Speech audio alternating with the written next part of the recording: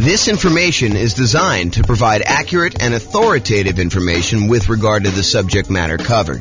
It is offered with the understanding that the presenters are not engaged in rendering legal, accounting, or other professional services.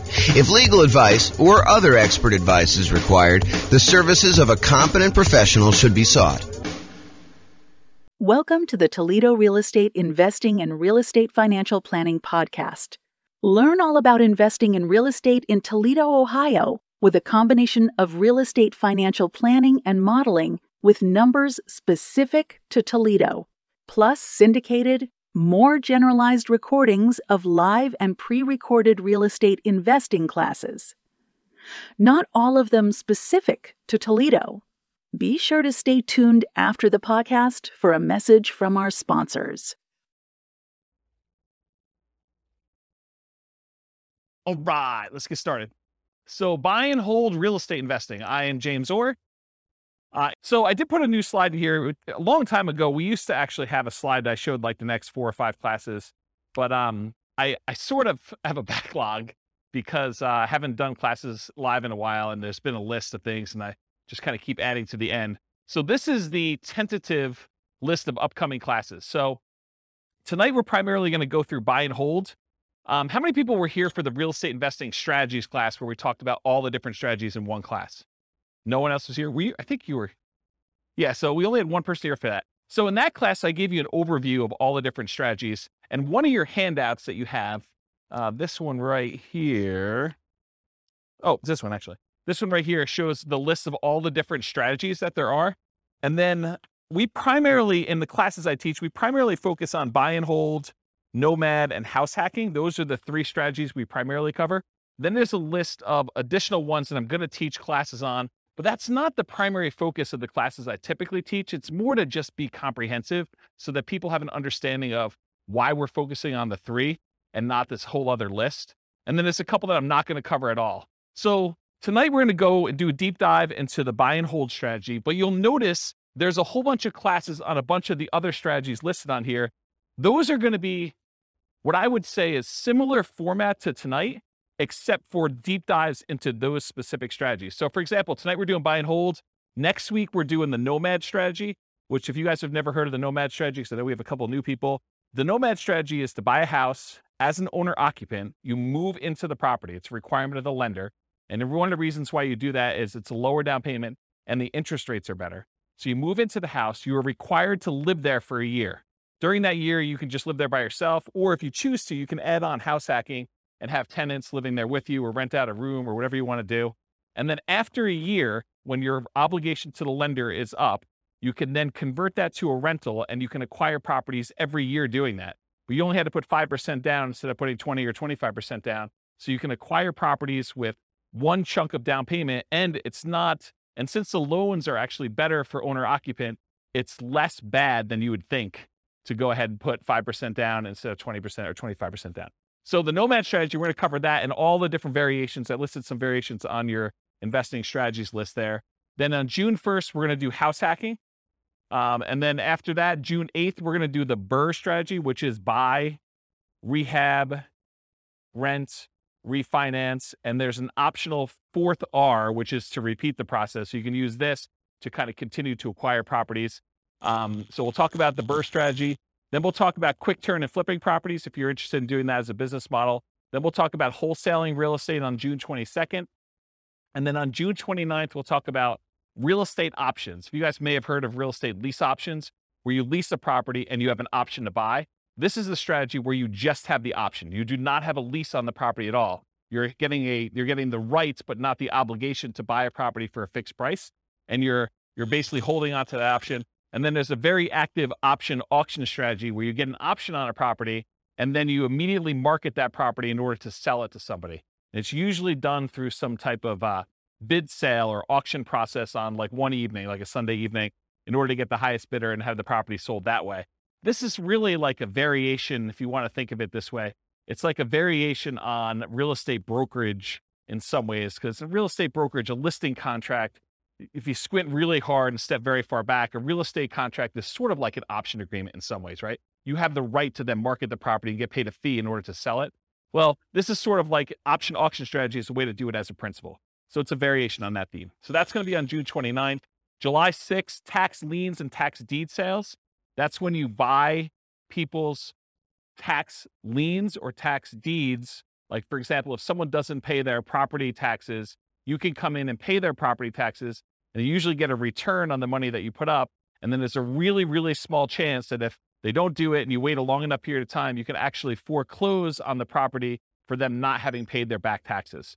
We'll talk a little bit about this tonight. We talk about stability in real estate. It's one of the kind of options on there. So that's what we've got there. So tax lien, tax deed, real estate is going to be on July 6th. July 13th, I guess it's July 6th.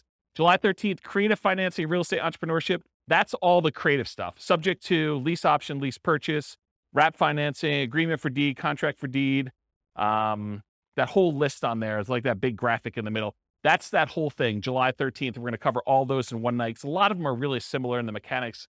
There's a little bit of difference, but they're very, very similar in how they're structured. So we'll cover all those that night. Then July 20th, I'll try to do real estate partnerships using this format. It'll be very different than the format we usually teach partnerships, but you'll like this new one.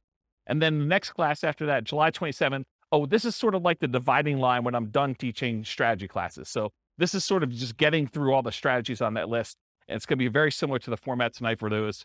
And then next one is marketing to find off-market deals. This sort of supplements all these other strategies. If you're planning on doing deals where you're not going to buy them in the MLS, certain strategies are found in the MLS. Certain strategies are found usually through for sale by owners, and you have to market in order to find those. So we'll cover a lot of marketing to find off-market deals. I'll do a 2-hour class on that.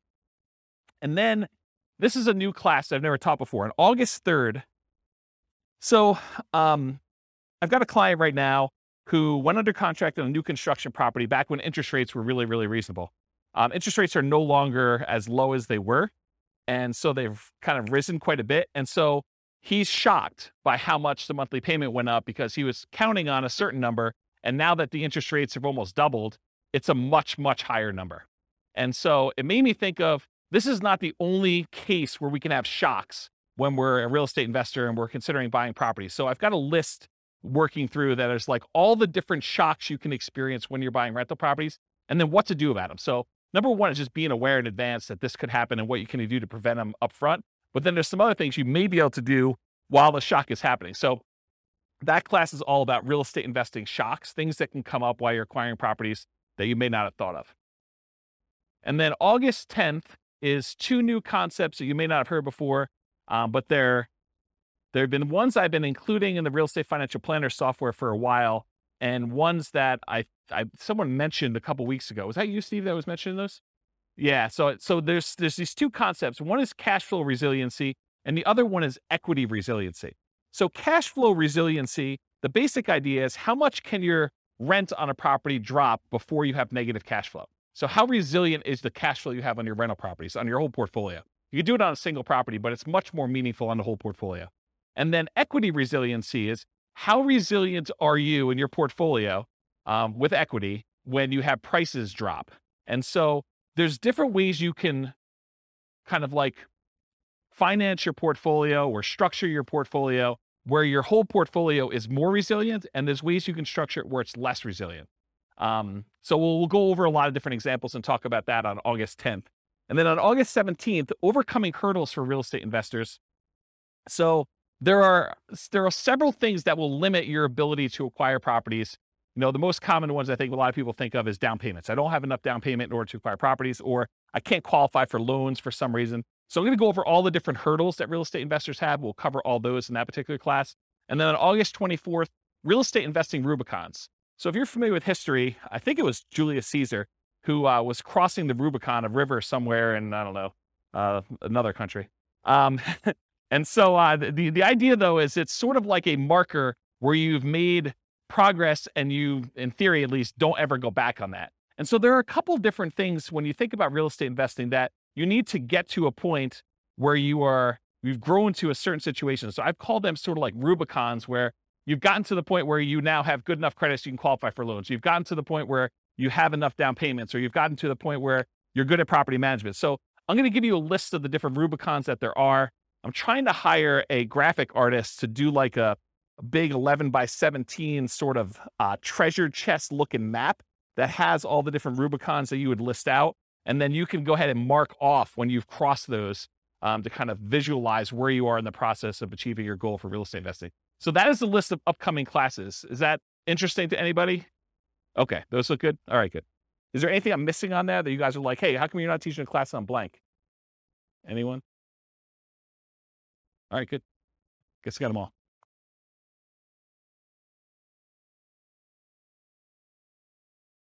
Oh yeah, I've been teaching classes for like 18, 19 years. So yeah. You missed some classes. We did a market stats class last week. So you missed the whole class on market stats. I didn't record it. You missed a class on all the different real estate investing strategies. It was like a big overview class. Then before that, I did a class on, I think I did the deal analysis spreadsheet class where I walked you through what all the fields were and how those fields worked out. Did I do any other live ones? That was it, right? I think those are the live ones that I've done since I came back. And then I think earlier this year, I did one on real estate, financial independence, retire early budget spreadsheet, where you can actually calculate out your minimum target monthly income for retirement and your ideal target monthly income for retirement.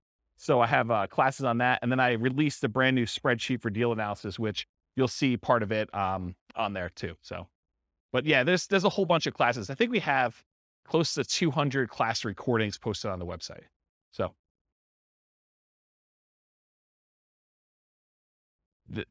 there you go. See, Steve's going to check me. I knew enough to know that it was like in another country and that it was a river, right? Was it Julius Caesar? There you go. See, I know just a little tiny bit about history to keep me dangerous. All right. All right, so buy and hold real estate investing. As I said, I'm James Orr. So real estate investing strategies. So you have the sheet with you, the handout. It says on the top, real estate investing strategies. That's basically this list. So the primary strategies that we kind of focus on are buy and hold, including short-term rentals, vacation rentals, the nomad strategy with all the different variations, nomad by proxy, nomad with house hacking, nomad to short-term rental, vacation rental, lease option nomad, and then the ultimate real estate agent retirement plan, which is, it's supposed to say agent in there. I need to update that slide. And then house hacking. So these are the ones we primarily teach classes on. This is where the overwhelming majority of the classes will ultimately be. There's going to be some kind of like one-offs, but that's where we are. Then there's a whole set of special section here, the secondary strategies, all the creative financing stuff, quick turning and flipping properties, BRRRR and BRRRR, wholesaling, options and auction strategy, tax liens, tax deeds, partnerships and syndications, and then we'll cover deal maker, syndicator, money partner, and loan partner. When I did the other class list, did I have wholesaling on there? I did, right? Okay, awesome. I just must have skipped it or something. But yeah, we're covering that. And then the strategies I'm not really going to talk about are real estate investment trusts, because you basically buy those as like through a real estate broker, not a real estate broker, a stockbroker. And it's more of a security than it is really a real estate investing strategy. I sort of put it on there to be a completionist and kind of be all inclusive, but really, that's not something I'm going to cover. And then I'm not going to go into separate detail about probate, short sales, foreclosures, and pre-foreclosures, because you'll get those when we cover the other strategies, and they're not really their own strategy per se. So we'll cover those, but we're not going to have separate classes on them. Any questions on this? Is it hot in here already? It is? Let's open the door if you don't mind. Just grab it and do the thing, the foot thing, please. Thank you. All right, cool. So exceptions. So one of the things I'm going to go over tonight is this worksheet right here. And this worksheet is what I call the real estate investing strategy profile. If you think about it, when you're kind of determining, hey, I want to do this particular strategy or this particular strategy, we want to think about all the different characteristics of that particular strategy. And so what I tried to do is I thought about all the different dimensions you could measure or think about or consider a different strategy with. And I listed them all out with the most common kind of characteristics that you can have. And so you're going to go through this tonight with your pen, and we're going to do this for the buy and hold real estate investing. And then you're going to be able to do that. Now, when we go through this, I'm going to tell you how I think about buy and hold real estate investing, but you're going to say to me, James, what about this? What about when you do buy and hold, but you do it this way? Yes, there are probably more obscure examples where you can kind of structure these, and there's kind of like slight different variations and stuff like that. But I'm trying to focus in on the majority of the use cases. And you could have exceptions to this thing. You could come up to me later and say, James, what about if you do it this way? Yeah, you could definitely put it on there. But I'm going to try to be most mainstream and kind of the most correct that I think of. And if you want to debate this with me, this is absolutely brand new. I'm creating a database of all the different strategies with all these different characteristics, so that if you want to go search for, show me the ones you can do with no down payment, or show me the ones you can do with no money, or show me the ones you could do that have the lowest risk or the lowest activity, they're the most passive or they're the most scalable. I can give you a list of the ones grouped by those categories, and you can look at it and inspect it in a database format. So that's 95% built, and it's what I use to make this thing, the profile for you. And it's also what I use tonight to do the presentation. But you'll notice we've got all these other classes on all these different strategies. That's what I'm using to create all the different strategies, okay? So kind of just follow along, take notes if you want to. And I tried to write it out for you so that you can just check them off as you go. Okay. And I have a little beware warning here. Just because you don't think there's a chance that X can happen doesn't mean that it won't happen. This is designed to be a starting point discussion to help you make better investing decisions on your own with additional knowledge. Please do your own research. So a lot of these strategies, I'm going to say, I think about it this way, there's this risk or this way to do it. Is it possible that you're like, no, James is wrong, and there's never a risk of property values going down or rents going down, right? You understand how some people could believe that to be true. It's not true, okay? And just because it's a small probability doesn't mean it won't happen. All right, so buy and hold variations. So when I talk about buy and hold, what I'm really focusing on is traditional buy and hold, where you put a down payment on a property, usually 15% with PMI, 20% is the most common one, or 25% down. You can put more down. You can go all the way up to paying full cash for the property. I'm usually focusing on single-family homes, duplexes, triplexes, fourplexes, and then it also includes all the apartment stuff, all the commercial buildings, 5 units and up. So that's all just traditional buy and hold in my mind. In addition to that, I group in short-term rentals, vacation rentals, because you're buying the property and you're holding it. It's just you happen to be, instead of renting it to a long-term tenant, you happen to be renting it by the night or by the week or by the weekend. And so I include that as a short-term rental or vacation rental in this model. Now, is it a stretch to think about buy and hold as, I'm going to buy a building and I'm going to do assisted living, or I'm going to buy a building and I'm going to offer a specific service? It sort of gets on the edge of, okay, you're doing a business, you're doing an assisted living business, but you also just happen to be buying real estate. So you could say, okay, I'm doing, storage units. Storage units, I guess, is buy and hold, but it's not really what I traditionally think of. So could you kind of classify it as buy and hold? Yes. Is it really a separate business of like having storage units and running a storage unit business, or having assisted living and doing that, or buying an office building for your practice, or, land in order to run your business off of? Yeah, I mean, you could do all those too, but I'm really thinking of it more in the traditional sense of single family homes through fourplex, and then multifamily properties, apartments, and greater. Does that make sense to everybody? Okay, cool. And this is intended to be, interactive. So feel free to interrupt. Please do use the microphone so your question gets on the mic, though. Just raise your hand. I'll bring you the mic, or someone else will bring you the mic. Any questions on this one? Cool. All right. So one of the ways I kind of classify different strategies is this a real estate investing strategy, or is this a real estate entrepreneurship strategy? And the way I kind of classify those is, with a real estate investing strategy, you're primarily taking money, deploying it, putting it into an investment, investing in something with the expectation of getting a return on your money. That's real estate investing to me. There's another way to look at this where you're out there doing work, you're doing labor. Maybe you have some money in the deal, but you're primarily working a job in order to create money, to create value in some way. That's more like house flipping, where, yeah, you have a little bit of money invested in the deal, but you're really not looking to get a return on that money. You're really looking, I'm going to go put labor in and do that. So is buy and hold real estate investing more real estate investing, where you're putting in money and you're expecting to get a return? Or is it more like entrepreneurship, where you're actually going out there and doing work and trying to make money from the work? What do you think? The first option, real estate investing, right? So with real estate entrepreneurship, real estate investing, are you primarily investing money with the hope of getting a return on that money, or time, in many cases, some money, to get a return on your time? For buy and hold, most folks are typically investing money with the hope of getting a return on that money. Short-term rentals sort of takes one step more toward entrepreneurship, because in most cases, with short-term rentals, you're doing more labor than you are with putting a tenant in a property and leaving them for a year or more. Does that make sense to everybody? But it's still primarily real estate investing. You're deploying money and you're expecting to get a return on that money. Okay. So that's on your list. So you can start on your list. Just kind of check it off. All right, so money required.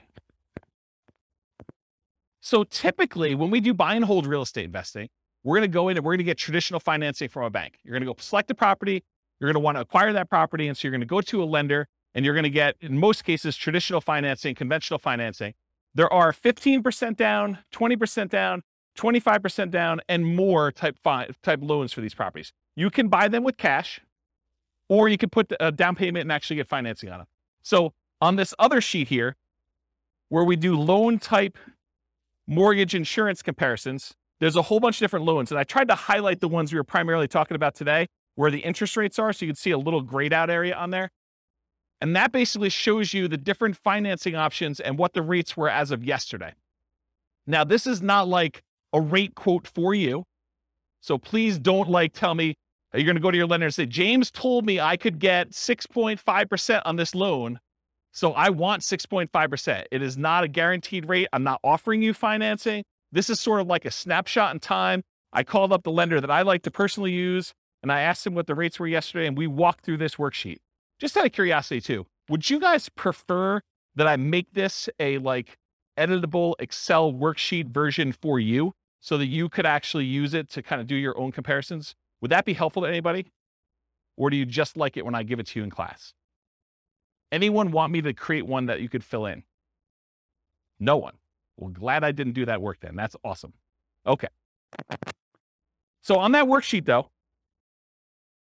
it shows you the different types of down payments you need and what the interest rates were on those particular loans, and in some cases what the points were in order to get those particular rates. So typically when we're doing buy and hold, 15 to 25% down, you also need reserves. It would, and I know I'm sensitive every time I do this, but you would be stupid to invest in real estate without reserves. Okay? And I know that sounds harsh, but it's supposed to be harsh because you would be stupid in order to invest in real estate without reserves. You need to have reserves in order to invest in real estate. Things happen that you're not going to expect. You need to have reserves. Okay? So even if you find a no down payment deal, is that nothing, no money required deal? No. In the overwhelming majority of cases, it's not. There are very few strategies that are no down payment and no other money required. Even if you find a nothing down deal, even if you got a VA loan or USDA loan, or you manage to find a property that you could buy subject to where the seller's like, hey, just take over the debt of my property. That is still not a strategy that you can do with $0. Does everyone understand that, right? You need to have reserves in all those cases. It's a really good question. I need to do a 2-hour class. Question was, how much in reserves? The really, really short answer is probably 6 months in something like a savings account. Okay? All right. So typically you need 15 to 25% down and reserves. You might also see, although much less frequently, in my opinion, bringing in a money partner where maybe your dad says to you, hey, I will make you a loan for the 20% down and you can go ahead and buy this property. So bring in a money partner, or the other extreme is just buy it all cash. I think for a lot of folks, they would prefer to leverage their money and get a loan for it. Although I definitely know investors that are buying properties all cash. Okay, so this applies to both buy and hold, like traditional buy and hold, and short-term vacation rentals. In addition, there is a kind of subset to this that when you're doing a vacation home short-term rental, there is an owner-occupant second home or vacation home loan that you can get with 10% down. So that would be the exception. You could actually go buy a property where it's a vacation home to you and you're going to rent it out, 11 and a half months of the year other than what you're going to stay in there, and you can get that with 10% down. Okay? Any questions on money required? This is on your worksheet. Feel free to take notes. I see you that are not taking notes. What are you thinking? Do you have perfect memories? You can remember all this stuff? All right, cool. So credit required. So it's most common is to qualify for traditional investor financing, non-owner occupant financing. The typical credit score needed in order to do these types of loans is 700. There are some exceptions if you have very low debt to income. So there's a possibility that you may be able to do a little bit better than 700, but most of the time it's going to be 700. A less common situation, if you're buying a property without a loan at all cash, doesn't matter what your credit score is. You can buy the property all cash. Or if you're partnering with someone who's getting the loan, you may not need to qualify for the loan at all yourself, but someone will need to qualify. Okay. Important note, credit scores can change over time. Credit score requirements can change over time. So check with your local lender for the most up-to-date credit requirements. So just because James said 700, you can't go to your lender and says, James told me it's 700. So where's my 700 credit score loan? Because they may tomorrow go out and say it's now 720. We think that our risk profile is out of whack. We want to make sure that people at 720 are getting these non-owner occupied loans. They have the right to change their policies at any time. Individual lenders can, and also the companies that are, or organizations that are buying the loans in the secondary market can require that the loans that they're selling them have to have higher credit scores too. So it can work as either an overlay, that's if the individual lender just adds that as an additional requirement that they're requiring, or it could be from the quasi-government organizations that are buying the loans in the secondary market, or the investors that are buying the loans. Any questions on credit required? You guys are a quiet group tonight. Okay. All right, skills required. So the primary skills required for the buy and hold real estate investing strategy are deal analysis. You need to be able to analyze deals to determine what kind of deals they are, whether they cash flow, whether they make sense to buy, how 2 different properties compare, or how 10 different properties compare that you're considering. Actually finding the cash flowing deals, searching them out in the MLS, going to look at them, evaluating them. Acquisition financing, being able to get the loans that you need, those 15% down, 20% down, 25% down loans, and then property management skills. And by property management skills, I mean one of 2 different things. Either you need to be really good at managing properties yourself, or you need to be able to hire a property manager and manage your property manager when they do it. So one of those 2. And then in addition, if you're doing short-term rentals, the skills for doing short-term rentals are slightly different than the skills for doing long-term property management. I don't do short-term rentals, but I know it's different. Any questions on skills required? Cool. Stability. Stability is an interesting one that I think most people have not heard of. I actually learned about this. There's a guy whose name escapes me right now, but he does the Farnham Street blogs. Anyone know the Farnham Street blogs guy's name? I don't remember. But he basically came out with a blog post. This is probably a couple months ago now. And it wasn't specific to real estate investing, but I immediately said, this applies to real estate investing. So we have this concept of stability. Something is passively stable is if you don't do anything, nothing will happen to it. It'll just sort of naturally work itself out. But something is actively stable if you need to be actively doing something in order to keep that thing from killing you or making you lose money or hurting you in some way. And so he separates things into passive stability and active stability. Real estate in general is actively stable. You can't just buy a property, even the vacant land, and just let it sit. If you don't do anything to your vacant land, you will lose that vacant land eventually because you have to pay taxes on it. So you have to, by the even most extreme example of, I buy vacant land, I don't do anything, you will lose that property if you don't pay taxes on it. Okay? Now, as you move down the spectrum, if you are doing fix and flips, it is very active. If you don't actually do something with your fix and flip, you'll lose the property. In most cases, if you're doing a hard money loan, to the lender. Lender's going to come in after 6 months or a year, and they're going to take the property. So it's very active in that way. But even buy and hold, I would say, is an active stability. If you don't do something with your property, if you don't put tenants in there or manage your property manager, pay your taxes, pay your mortgage on it, pay your insurance, do all these things that you need to do, you will lose the property. And so I kind of started measuring real estate strategies on this spectrum of how active they are or how passive they are on the stability scale. And so buy and hold is actively stable. Short-term vacation rentals is a little bit more actively stable, in my opinion. In general, real estate investing is actively stable. However, some strategies and choices are more active than others. I'll give you another couple examples. Amortizing mortgages versus balloons and interest-only loans. If you get an amortizing loan, a loan that if you make all the payments for whatever time period, 15 years or 30 years, it will pay itself off. That is less active than if you get an interest-only loan that has a balloon, or you have, well, let's just use interest-only loan. So if you have an interest-only loan, at the end of the period of time, you still owe that amount on it. If you don't do anything with it, they're going to foreclose. So it's more active in that way. The other one actually gets paid off. What about buy and hold versus fix and flips? I think we talked about, or lease options. If you don't put tenant buyers in those properties and kind of keep on them and help them buy the property, Or if they don't buy the property, replace it with another tenant buyer who could possibly buy the property. You're gonna lose the property, or you're gonna lose money. Funding retirement via cash flow versus appreciation, debt pay down. So in retirement, one of the strategies, we did a whole class on this. I think it was called cash flow versus appreciation, where I had two different kind of like avatars, and one of them was going to use, one of them was in a real estate market that had more cash flowing properties. Another one was in a real estate market that didn't have very good cash flow, but it was highly appreciating. And so they were going to, kind of see if they could fund retirement by through the cash flow on the properties, or fund retirement by using the equity they had in their property from appreciation. Well, funding your retirement via cash flow is more passive, still actively passive, but it's more passive than it is actually trying to do this with appreciation and debt pay down. Because with the appreciation debt pay down, you have to do stuff. You have to either sell properties, we have to do cash out refinances, we have to do stuff in order to get at the money in the property. It's hard to access that. Okay, those are examples. Any questions on this concept? Does that make sense? All right, cool. Scalability. So did anyone listen to the class I did on Real Estate Investor Fire, where I had this slide? But it was a different version of that. It wasn't the class where you guys yelled fire at me. It was the one I did on a webinar. And I talked about all the different stages of fire and the phases of fire. And I broke that out. So this is a slide from that whole class. I'll try to cover it very quickly.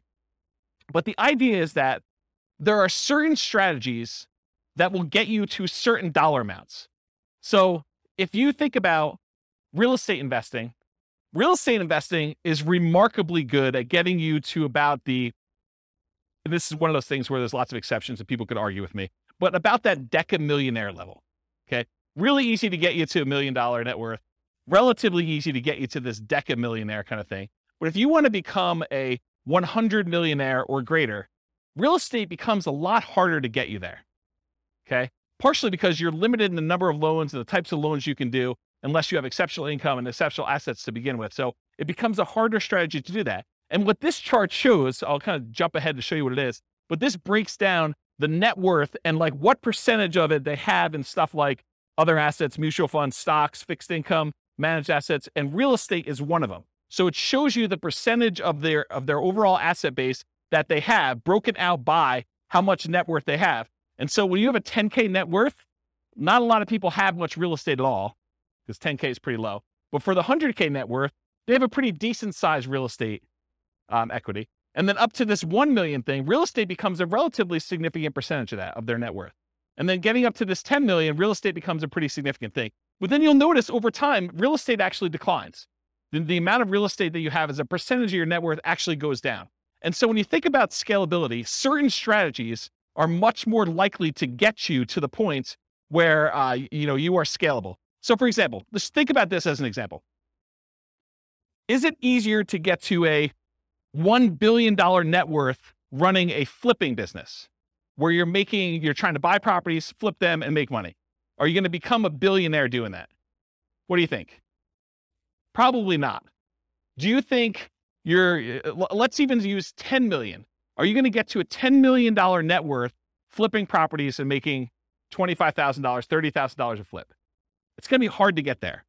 Would it be easier to get there if you were buying rental properties, buying $400,000, $500,000 rental properties and acquiring a bunch of those and letting them pay off over time, letting the whole asset base appreciate, letting your loans get paid down if you have loans, getting cash flow on those properties and reinvesting it and acquiring more rentals? Are you more likely to get to a $1 million or $10 million net worth doing that than just doing jobs where you're flipping properties and making $25,000 or $30,000 a pop?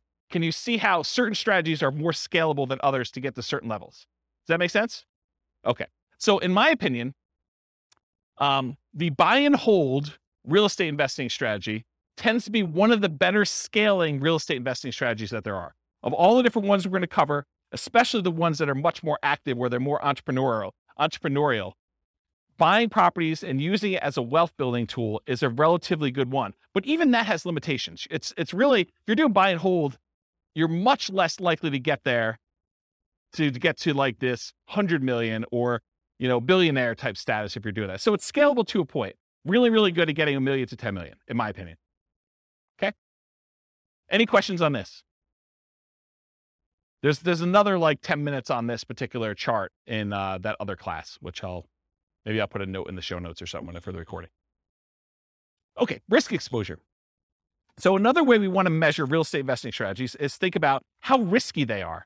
And one of the things I like to think about when I think about risk are, what are the risks of doing this particular strategy? So for buy and hold real estate investing, I consider this sort of like a medium risk real estate investing strategy compared to some other ones. There's ones that are much lower risk. There are ones that are much higher. So what risks do you have when you do buy and hold real estate investing? Well, when you buy a property and you're holding it for the long term, you have a risk that prices will decline during your ownership, right? Property values can go down. Property values can go down while you're acquiring properties. So the first ones you buy may have negative equity, or if you've got them free and clear, you may have lost money on them. Okay. You could also have rents decline during ownership. So you thought you were getting X% return, cash on cash or cap rate, however you're doing your calculation. And now you find that rents have dropped and you're not quite getting that anymore. So that's a risk you can have.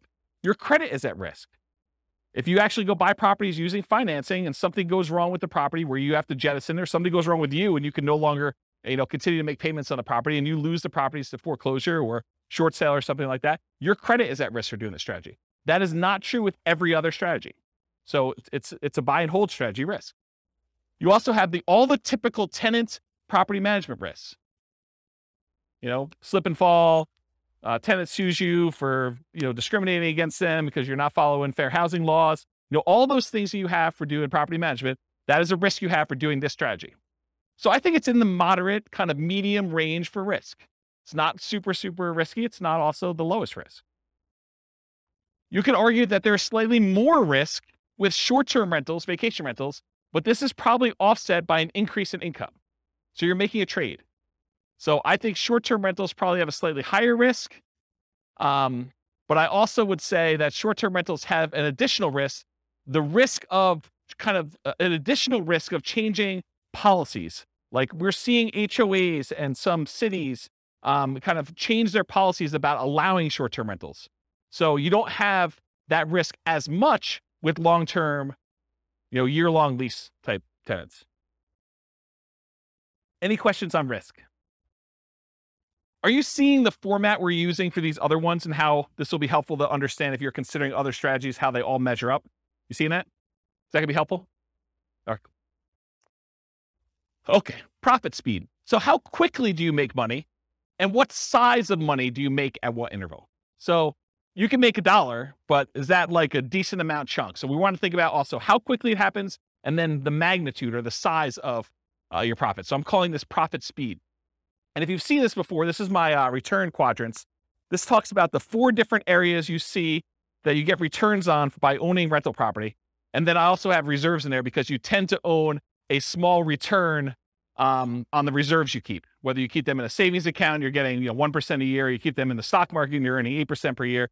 So you do get a return on the reserves you have, but it also drags down the overall return on investment when you kind of like say, I have to have 6 months or 12 months of reserves for my property. You realize that, well, my appreciation needs to take into account the amount I set aside in reserves. I can't not do that calculation, in my opinion, correctly, unless you take into account reserves. So we're thinking about just the return you're getting. There's a return from appreciation, the property value tending to go up over a long period of time. There's a return from debt pay down, the amount you pay down on the loan. If you don't have a loan on it, you don't get this return. If you're paying cash for property, this is 0. So you get these 2 returns. These 2 returns are what I call cash later returns. So all the stuff on the left is the stuff that you get later, because you can't usually access appreciation or debt pay down until you either sell the property or you do a cash out refinance. So these ones on the left-hand side are the returns you get later, cash later. The ones on the right are cash now returns. So cash flow, the difference between the rent you're collecting on the property or other income you're collecting on the property minus all of your expenses, including vacancy, taxes, insurance, maintenance, your mortgage payments. Did I forget any? Basically, it's all those, okay? So cash flow is the net difference between what you're bringing in and all of the expenses you have in your property. That's cash flow. And then by owning a rental property, you also get tax benefits, which it's depreciation. I call it cash flow from depreciation, though, when we take the gross amount of depreciation you have and you multiply it by your effective tax rate to give you an estimate of how much actual cash you will receive back on your taxes, either in your monthly paycheck or your weekly paycheck from your job, if you decide to change your exemptions, or at the end of the year when you file your taxes where you get a big lump sum, you'll get some money back. I call that cash flow from depreciation. The ones on the right are cash now. You get the cash flow at whatever interval you're collecting rents minus your expenses. So usually monthly, unless you're doing some type of short-term rental, then it's weekly, wherever they do the payouts for your kind of platform that you're using for that. And then the tax benefits, you can collect those with your paychecks every week, every 2 weeks, every month, or at the end of the year when you do your tax return. But it's not like you have to wait a long time like appreciation debt pay down. So these are more cash now. These are cash later. When you have regular buy and hold rental properties, you tend not to get these short term, but these tend to be the bigger numbers. You know, your appreciation on a property tends to be larger than your cash flow, just in general. It's not always that way. And then your debt pay down tends to increase over time. As you pay down a 30-year mortgage, just gets larger over time, but it tends to be a bigger number too. Then your cash flow, although as interest rates rise, this gets smaller. I want to point that out. So cash flow and tax benefits, these tend to be relatively smaller numbers, unless you're doing a free and clear, and then your cash flow number should be much larger. But you're doing these tend to be smaller numbers, but they tend to be more quicker. So as far as like profit speed, with buy and hold real estate investing, you typically can start seeing cash flow within 30 days. You buy the property, you acquire it, you put the tenant in there. It's relatively quick. Rents and security deposits are typically paid in advance. So a lot of times someone pays rent at the first of the month for the month that's coming up. They're not paying it in arrears. They're paying it in advance. So you're going to get that up front. And usually you require a security deposit before they move in. So you'll see some money up front. Short-term rentals and using property manager can slightly delay the time to producing cash flow. If you've got a property manager in there, it takes them a while for them to receive the money, do all the accounting, and then pay you out on the 15th or the 30th or whenever they decide to pay you out. So there's an additional delay when you do that. Then whatever platform you use for your short-term rental, I'm sure there's some type of delay in there too. It's not like they're doing the deposit and giving you the money same day. Okay. I don't do short-term rentals, but that's my understanding. Anyone do short-term rentals here? Okay. Usually a percentage return of amount invested, cash on cash, return on investment, or cap rate. So when you're thinking about like the order of magnitude, you know, a lot of people throw around numbers like, you know, I'm getting a 5% cash on cash or 10% cash on cash, or in some extreme cases, maybe they're doing a 100% cash on cash return on investment.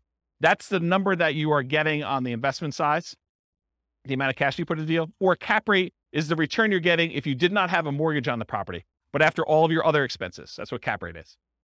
Okay. I talked about cash flow from depreciation. You also typically see the wealth building through the stuff on the left. The appreciation and debt pay down portions tend to be your kind of wealth building part of the profit speed for buy and hold. Any questions on this one? Awesome. Finding deals. So how do you find buy and hold deals?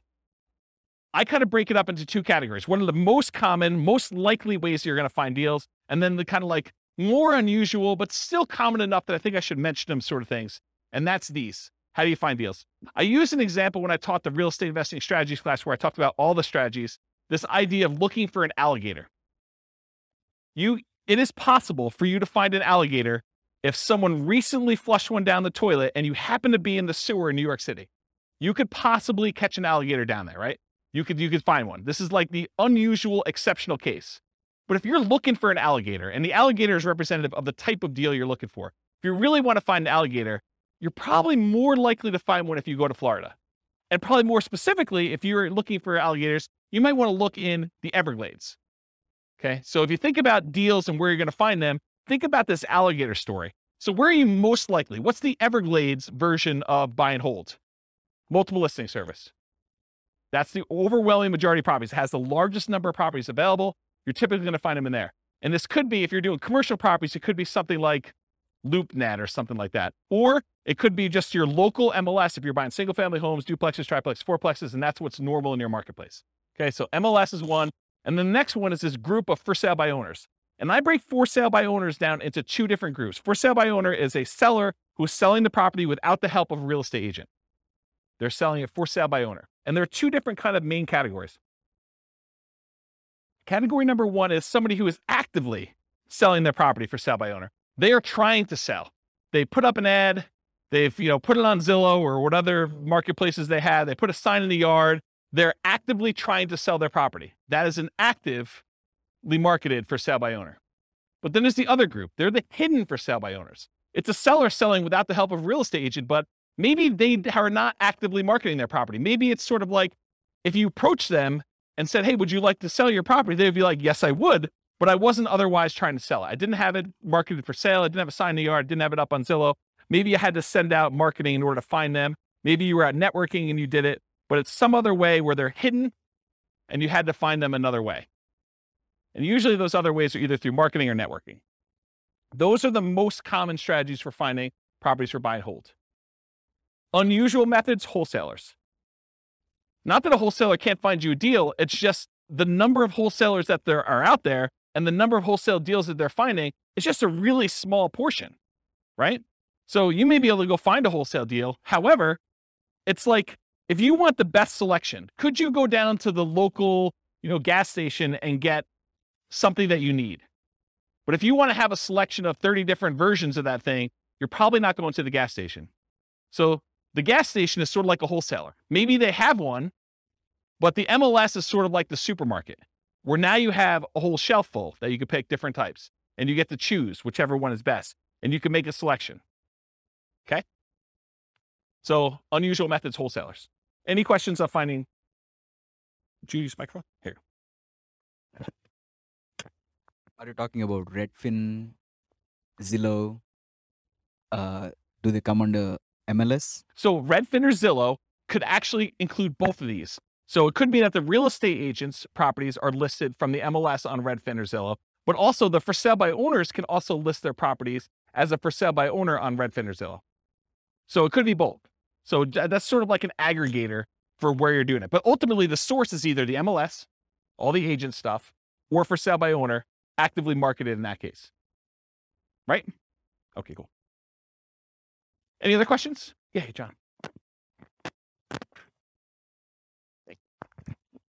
I've got a two-part question. On the for sale by owner, Yep. Is that typically, do they want more money or less money than if they were going through a realtor?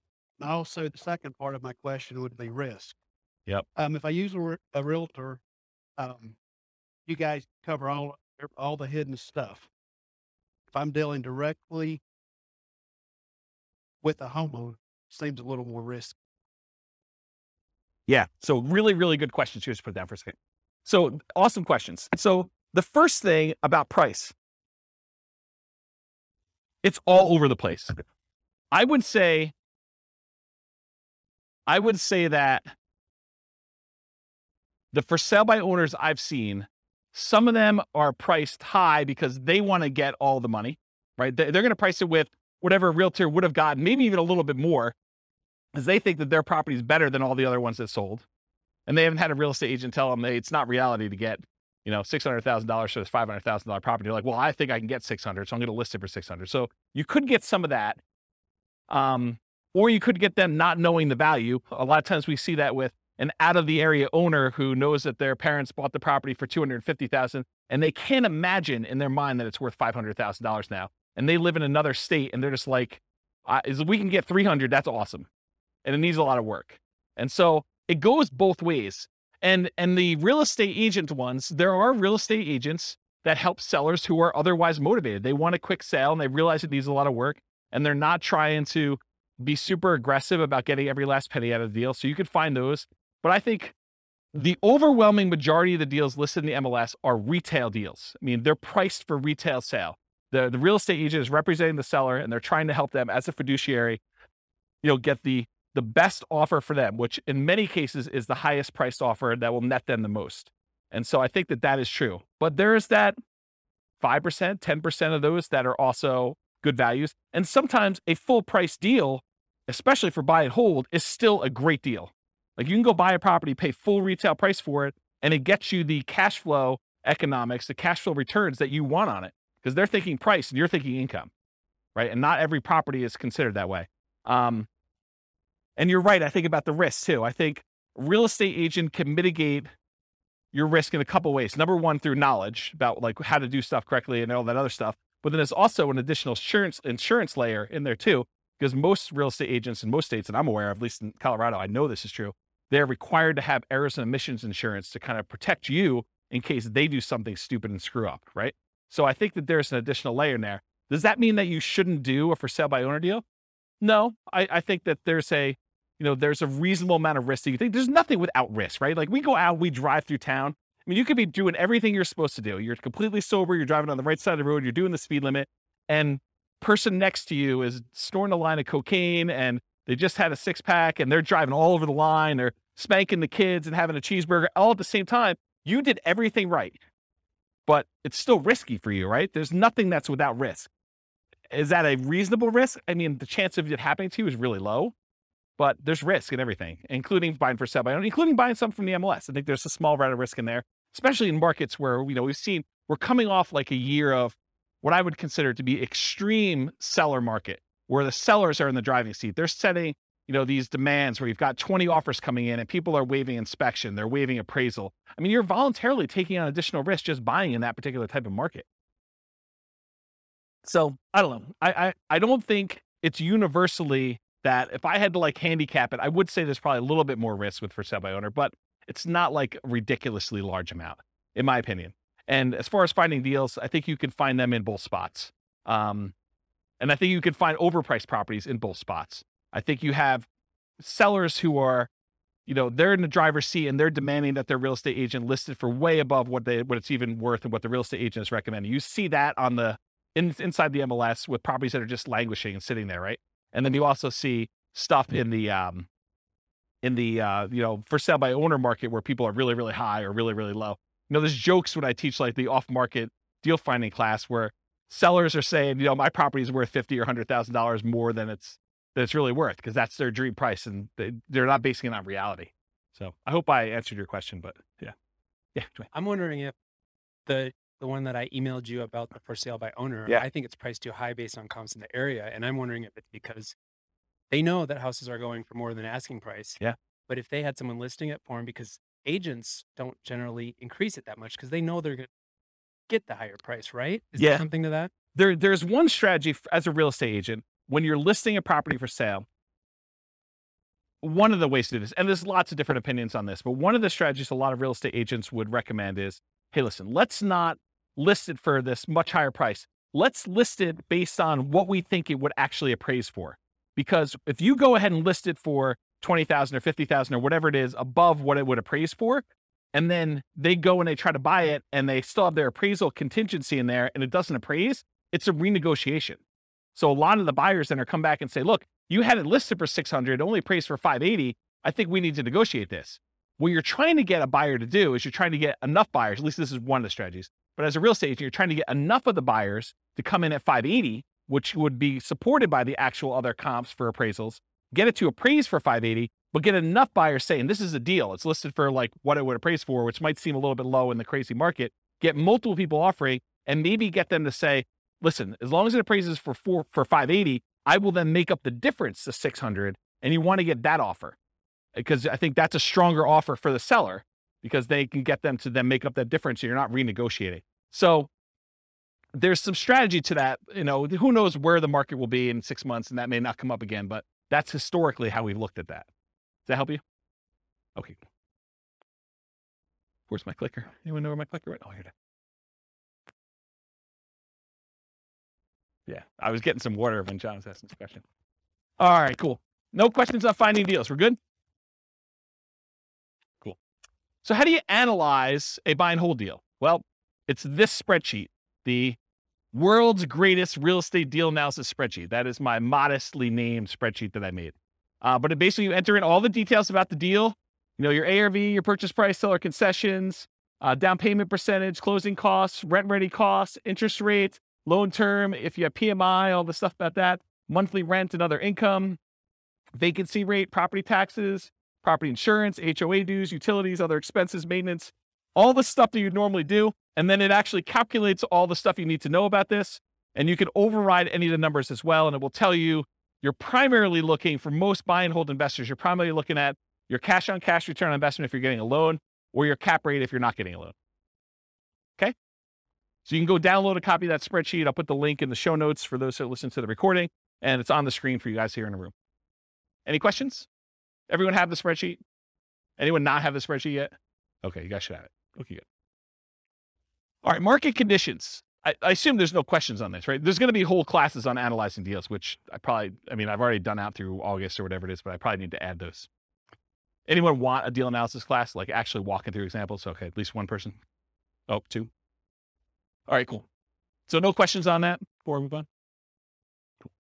So market conditions. So if you're doing buy and hold, and it seems obvious, it'll seem a little less obvious, I think, with some other strategies.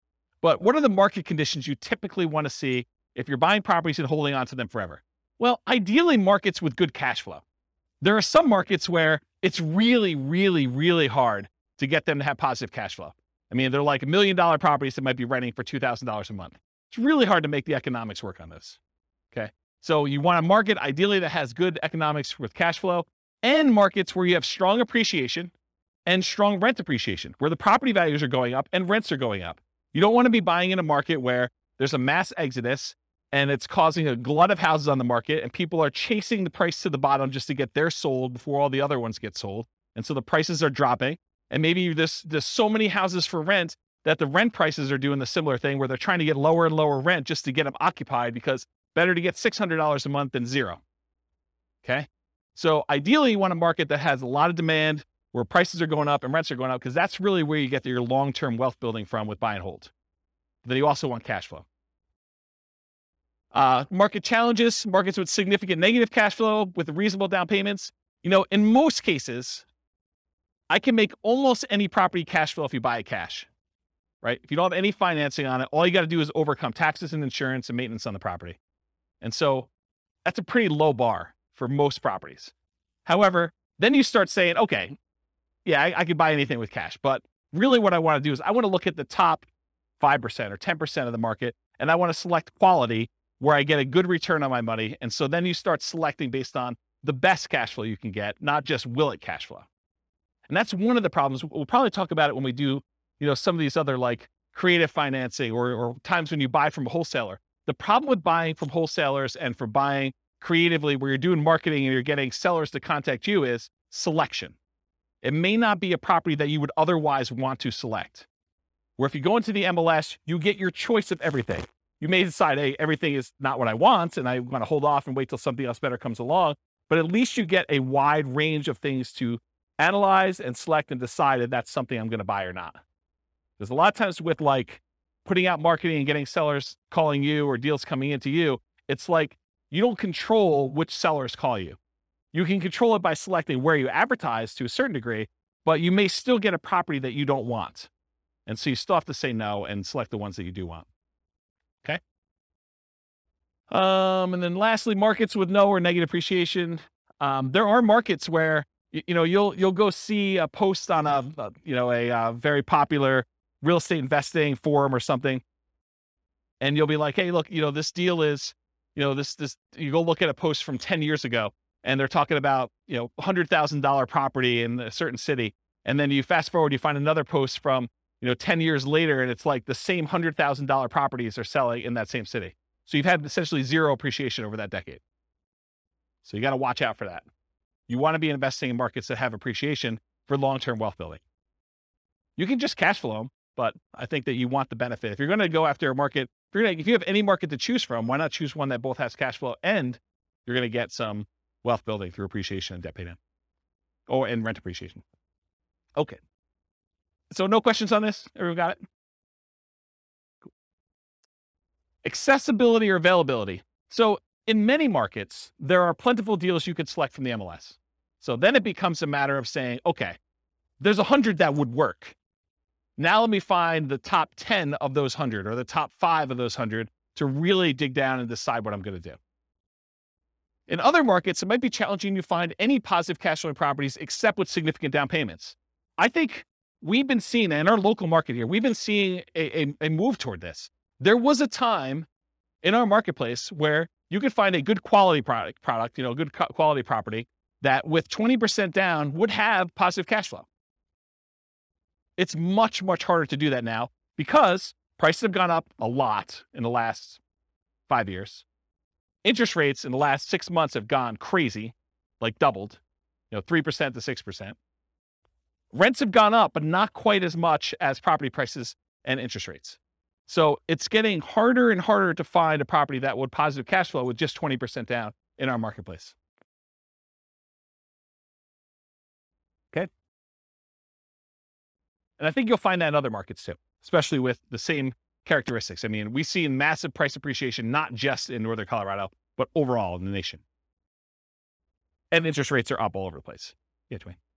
How far behind do taxes usually follow that when they do assessments? Is that something that... That's a great question, because you're right. I mean, if property values have gone up and they're doing the reassessment every 2 years, which I think is very, very common, at least around here, that's the norm, right? Every 2 years, we see a reassessment. So they're going to use the new property value, and they've got their kind of like tax, whatever they call it, mills, or how they calculate taxes. They're going to use those times whatever their new assessed value is, and your property taxes are going to go up. So it's just sort of like 2-year stair step going up with that. Yeah.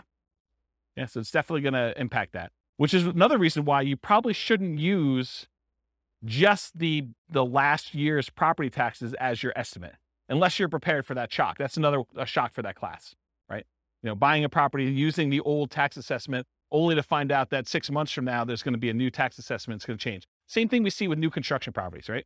I mean, you've seen this where, sometimes we get really lucky where you buy a property and you're still paying taxes on vacant land.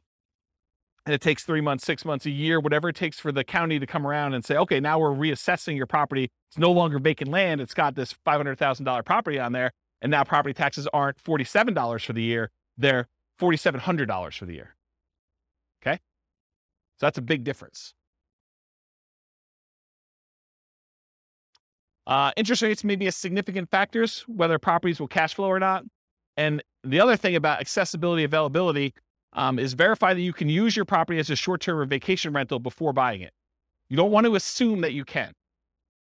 You want to check with the city. You want to check with the county. You want to check with the HOA at a minimum. And there may be additional municipalities that are limiting you. Those are the 3 that come to mind. Any questions on that? Cool. Using retirement accounts. There are some real estate investing strategies that you can use your retirement accounts to invest with. Buy and hold real estate investing is one of them. You can use your retirement account, your self-directed retirement account, to buy real estate with for buy and hold. A lot of times it requires special financing.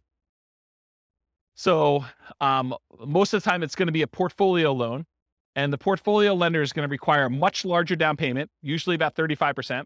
There are some ways to structure where you're getting the loan and someone else is partnering with you. Go see the partnerships class where we talk about that. But you could structure an LLC with some portfolio lenders who obviously don't see this as a kind of like good way to do it. But you can come in and be the loan partner on a deal for an LLC and only put 20% down in order to get some of those products. But if you're buying it just with your self-directed IRA, self-directed 401k, in most of those cases, because it can't be a recourse loan, they're going to require 35% down. The interest rate is going to be a little bit higher. And they're usually ARMs. Sometimes they'll do a 15-year fixed rate mortgage, but that's also going to hurt your cash flow because it's the 15-year amortization schedule makes your cash flow, it makes your monthly payment higher, which means your cash flow is going to be worse. So just realize that might not be ideal. And then the other thing to think about too is if you're trying to do financial independence, retire early, below when you can technically start taking money out of your retirement accounts, realize that if you're doing investing inside these accounts, it's not like you can access that money. You can't like collect the cash flow from the property that you have owned by your self-directed IRA or self-directed 401k. You have to leave that money in there until you can legally withdraw it, unless you want to pay the taxes and the penalties to get it out. Okay. So realize that if you're looking to do this for retiring at 45 or whatever you're trying to do, that's potentially problematic. And you'll need to come up with a bridge solution of some sort to do that. And there is a class, I really need to add this to the schedule. I talked about this in that same Fire for Real Estate Investors class. I talked about this idea of, I used to call it coasting into retirement, but I don't want to confuse it with Coast Fire, which is something completely different. So I think I renamed it chillaxing into retirement. It's this concept of, you have enough money to bridge, you technically qualifying as financially independent, and you're sort of living off of your savings, not at a safe withdrawal rate, kind of living off your savings, but like depleting your savings to get to the point where you then qualify for FIRE, where your financial independence number may take you a year or 2 or 3 for either a property to pay off or cash flow to increase or something else to happen. And you're sort of like rapidly depleting another resource that you have to sort of bridge you to that point. And there's probably a full day class I need to do on that. So I don't think I could do it justice in 2 hours. So is anyone interested in that class? Should I do that? Just one person? Two? Okay. Maybe I'll do something like that. Okay. So I talked about all those. Any other questions on can you use your retirement account? Is this helpful? Like the kind of format of going through it sort of like this? Yeah. Okay, good. I'm glad. All right, quantitative analysis. So when I originally did the real estate investing strategies class, I gave you like a warning up front that I could have easily decided, I did qualitative then. I kind of like looked at the characteristics and how they work and what their strategies were.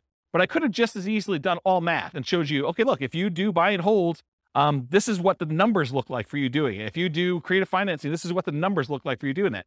And one of the reasons I wanted to do this series, I wanted to do a deep dive with all the different ways to measure and look at it, but I also wanted to do a quantitative analysis. And so what I'm going to do here for the series is I picked an avatar, a prototypical person, and I kind of have a story around them. And then I'm going to show you, okay, if this particular person, in this case, it's a group of people, a husband and wife, if this particular group of people, this kind of like partnership, this, what do you call it, couple, this couple decides to go ahead and utilize the buy and hold strategy, this is what the numbers look like for them. And I'm not going to go into crazy detail where I, drill into, this is what cash flow looks like, this is what their net worth looks like, I only use the metric of, their ability to achieve the minimum target monthly income for retirement. So when do they actually become financially independent? And so I use that as a metric, as one measuring stick. And as we do today with a couple variations and creative financing and subject to, lease options and wholesaling, I will show you how doing that strategy actually gets them to FI or not and how long it takes them. So that you can see relative sizes of how quick. If you're going to do fix and flips or whatever it is, how quickly does that get you to the point where you're going to be financially independent? Does that make sense? Okay. So that being said, how well does buy and hold perform toward achieving financial independence? So what I'm going to look at is 3 different scenarios, putting 15% down, and 15% down, it requires that you have private mortgage insurance. Private mortgage insurance is insurance that you pay as the buyer to protect the lender in case you default. So they say, look, I'd rather you put 20% down. However, if you really twist my arm, I will let you put 15% down, but it's more risky for me. So what I'm going to require is if I let you put 15% down, you need to pay this third party that if you then default, then they will make me whole for the difference. Okay. So you're paying as the buyer, a third party insurance company, a private mortgage insurance company, to protect the lender for them being silly enough to let you do a loan for 15% down. Does that make sense? The way I worded it that way? Okay. So when you do 15% down, you're going to have PMI. And if you look on your worksheet, sorry, man, you got volunteered. I should have just taken a sheet, huh? So on your worksheet here, you'll see this 15% down column. And I show you the interest rates highlighted, but then a few columns down from that, it also tells you your monthly PMI or monthly MI for mortgage insurance. And so it shows you that the monthly MI is $150 a month for the 15% down one, and it's 0 for the 20% down and 25% down. You don't have mortgage insurance when you put 20% down or more. Okay? So 15% down with PMI, 20% down, 25% down. We're going to look at those scenarios at how quickly you can achieve financial independence using those.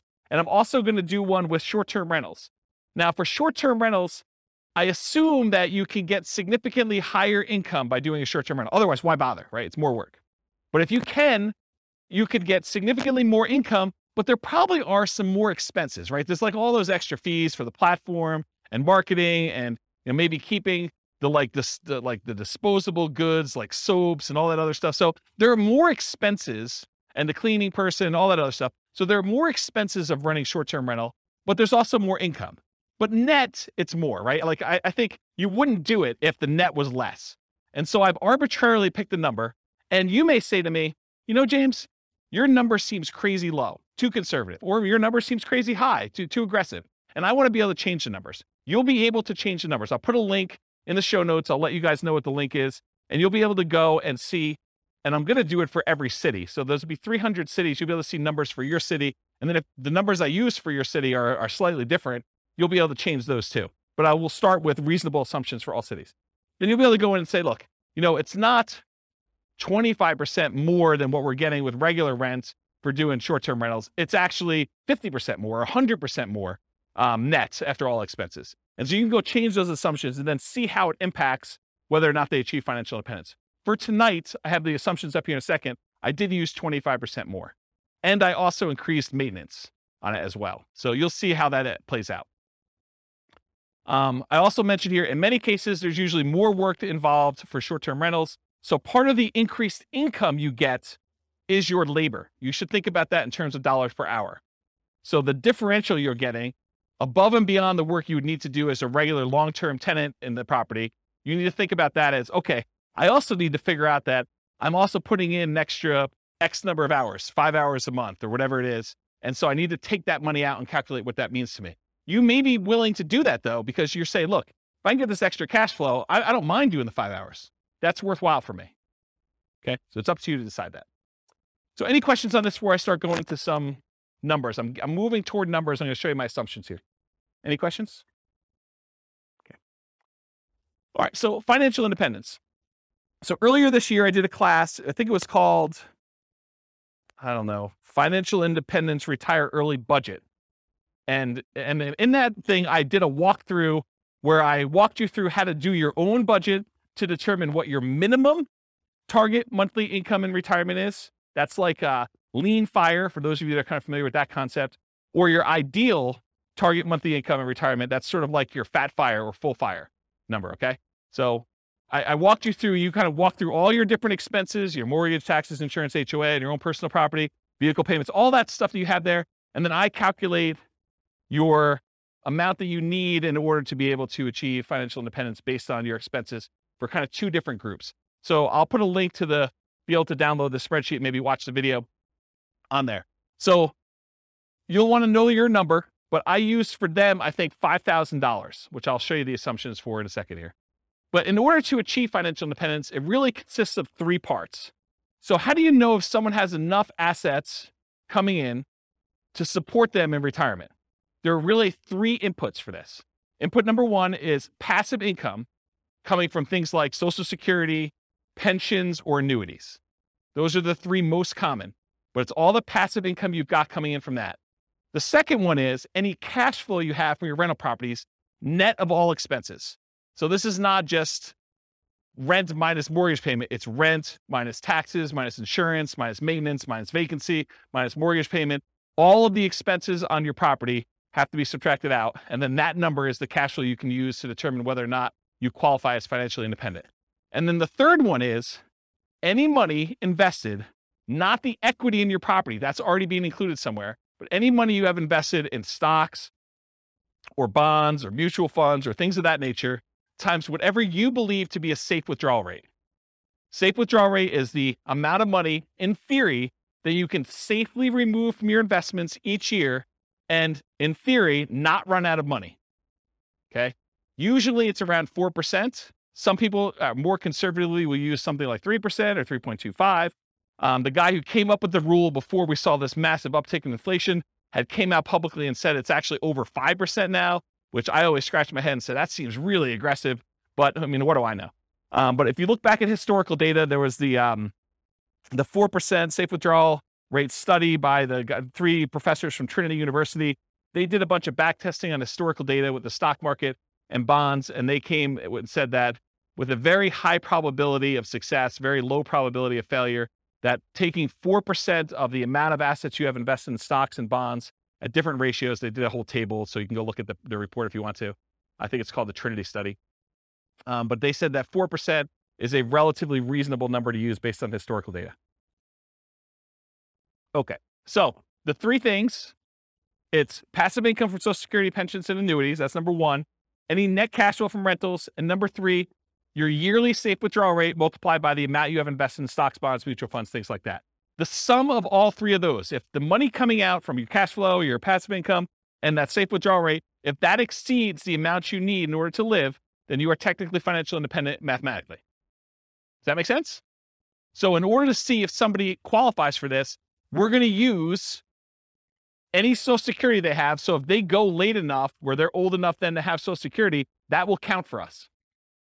Okay. And I did a calculation based on their Social Security, and I think I started them at age 21, try to give them a really long runway.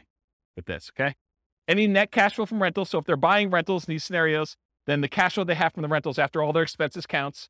And then any money that they have in their bank account that's not being used for down payments or whatever, we're using a 4% safe withdrawal rate for that, and that counts as well. So the three of these things will count to determine whether or not they've achieved financial independence, and I'll tell you what month they achieved that minimum target monthly income in retirement to be financially independent. Does that make sense? Did I confuse anyone? All right, cool. All right, so all of these assumptions are changeable if you just copy the scenario to your account. They're married. They're both 21 years old. They recently graduated from college, and they're working in a technology department of a large healthcare business. Might sound familiar to someone in this room. They have a total of $10,000 saved up. Okay, so they're not starting from zero. They've got 10K. They earn $72,000 a year combined. So $36,000 each. Does anyone have a problem with that number? Do they think it's too low? It's probably low. I'm looking at someone who works in that field. Yeah, it's very low. Okay. So I'm trying to be conservative though, right? Like if I come in here and I use, everyone makes $200,000 a year, people are like, whoa, James, no one makes $200,000 a year. So I get it from either way. So here's how I worked it out though. I said, okay, look, McDonald's is hiring at like $16 an hour for us, right? I mean, I think Qdoba, the burrito place I go to, they have signs on their door. They're hiring like entry level at 15. I was like, 18 seems like a relatively low bar, right? Maybe I'm wrong. Maybe it just seems like crazy, but it doesn't seem that far off. And that's $18 an hour, working 2,000 hours a year, $36,000 a year each is how I got there. Or you could say, look, if they're really as motivated to achieve financial independence as you say they are, then 2,000 hours a year is like part-time work, in my opinion. I mean, there's other people they're going to be offended by that, right? I'm going to get hate mail, I can't work more than $2,000 a year. I mean, 2,000 hours, that's like the first 6 months of the year for me. I mean, I know there's some business owners in here that they're like, yeah, 2,000 hours. Yeah, that's easy, right? But I'm going to get hate mail, I'm sure. But I use 2,000 times $18 an hour to get $36,000 a year for each one. I think that's a reasonable number for a lot of folks. And so I'll try to use these same assumptions across all the different strategies to compare them. So you'll be able to see more of as close to an apples to apples comparison as you can be, knowing that you're comparing different things. Okay. This may be hard for you guys to believe. They're saving $1,000 a month before they buy any houses. Okay. So between the two of them, they're saving $12,000 a year on a $72,000 income. That's pretty aggressive, but they're motivated to achieve financial independence. In fact, I say that they're obsessed about achieving financial independence so they can retire early. They want to fire. They want to find their best path to financial independence together. They're both taking Social Security at age 67. That's what I modeled it at. And Social Security was estimated based on them working until the full age of 67. You guys all know that if you stop working earlier than 67, your amount of benefits actually goes down for Social Security though, right? You guys know that, right? Like if you don't put in enough, then you don't get the whole thing. It goes down. Okay. So I've assumed though, incorrectly, that they've worked till 67. So if they get to the point where Social Security kicked in and it matters to them, that will be a factor. But if it's before that, it really doesn't matter anyway, because they've then achieved financial independence without Social Security. Okay. Any questions on the changeable assumptions? Because you can go in and change these. You're like, hey, look, 72,000 a year is crazy, James. I don't know where you got the number from. Nothing? Okay. This is the worksheet you have, the loan types. I'm just pointing out that when they do the 15% down loan, I'm using 6.75%. That's what I got yesterday when I called my lender as the interest rate for a 15% down loan. And in order to do that, they had to pay 2 points to get that loan. They wouldn't give us a par rate. They wouldn't give us a rate where you didn't have to pay any points. Okay. And if you're doing 20% down at 6.625, there's 2 points for that as well, but there's no PMI. And then if you put 25% down at 6.5%, that's par. There's no points required in order to get that rate, and there's no PMI on that one. Okay, so that's the interest rates I'm going to use. If they were, when we cover Nomad next week, we'll be looking at these conventional loans, and you'll see the interest rates for those, what they are. For example, putting 5% down is 5.5% versus 6.75 or 6.625 or 6.5. This is why putting only 5% down starts to look attractive, is the interest rate's so much better. We'll cover that. We do Nomad. Any questions on this before I go on next slide? Okay, cool. More changeable assumptions. I modeled this out for 60 years. So if for some reason they don't achieve financial independence, it's possible they achieve it after 60 years. Okay, so 720 months, 60 years. So they'll be 81 at the end of this modeling. Based on their income, I think I looked it up. It should be about a 17.85% effective income tax rate. That's what I've estimated it to be. I'm assuming a 3% inflation rate over a very long period of time, guys. 3% is reasonable. I know we've seen crazy numbers recently, but look out long time in history. 3% seems right about there. 5.5% mortgage interest rate for the owner occupant, but they're not doing owner occupant except in some examples here, but they're doing the investor rates, which are listed on your spreadsheet. They have a 4% safe withdrawal rate number.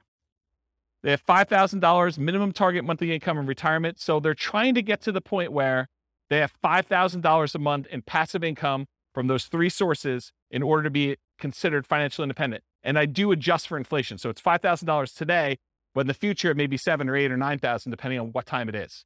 Okay. And why did I pick $5,000 when they're making $6,000 a month? Because they're saving $1,000. So I want them to be at the same level of lifestyle, not at the same income. So they're not saving $1,000 anymore. They're only saving nothing because they've already achieved financial independence. So we're trying to get them to the point where they replace their standard of living, what they're actually living on.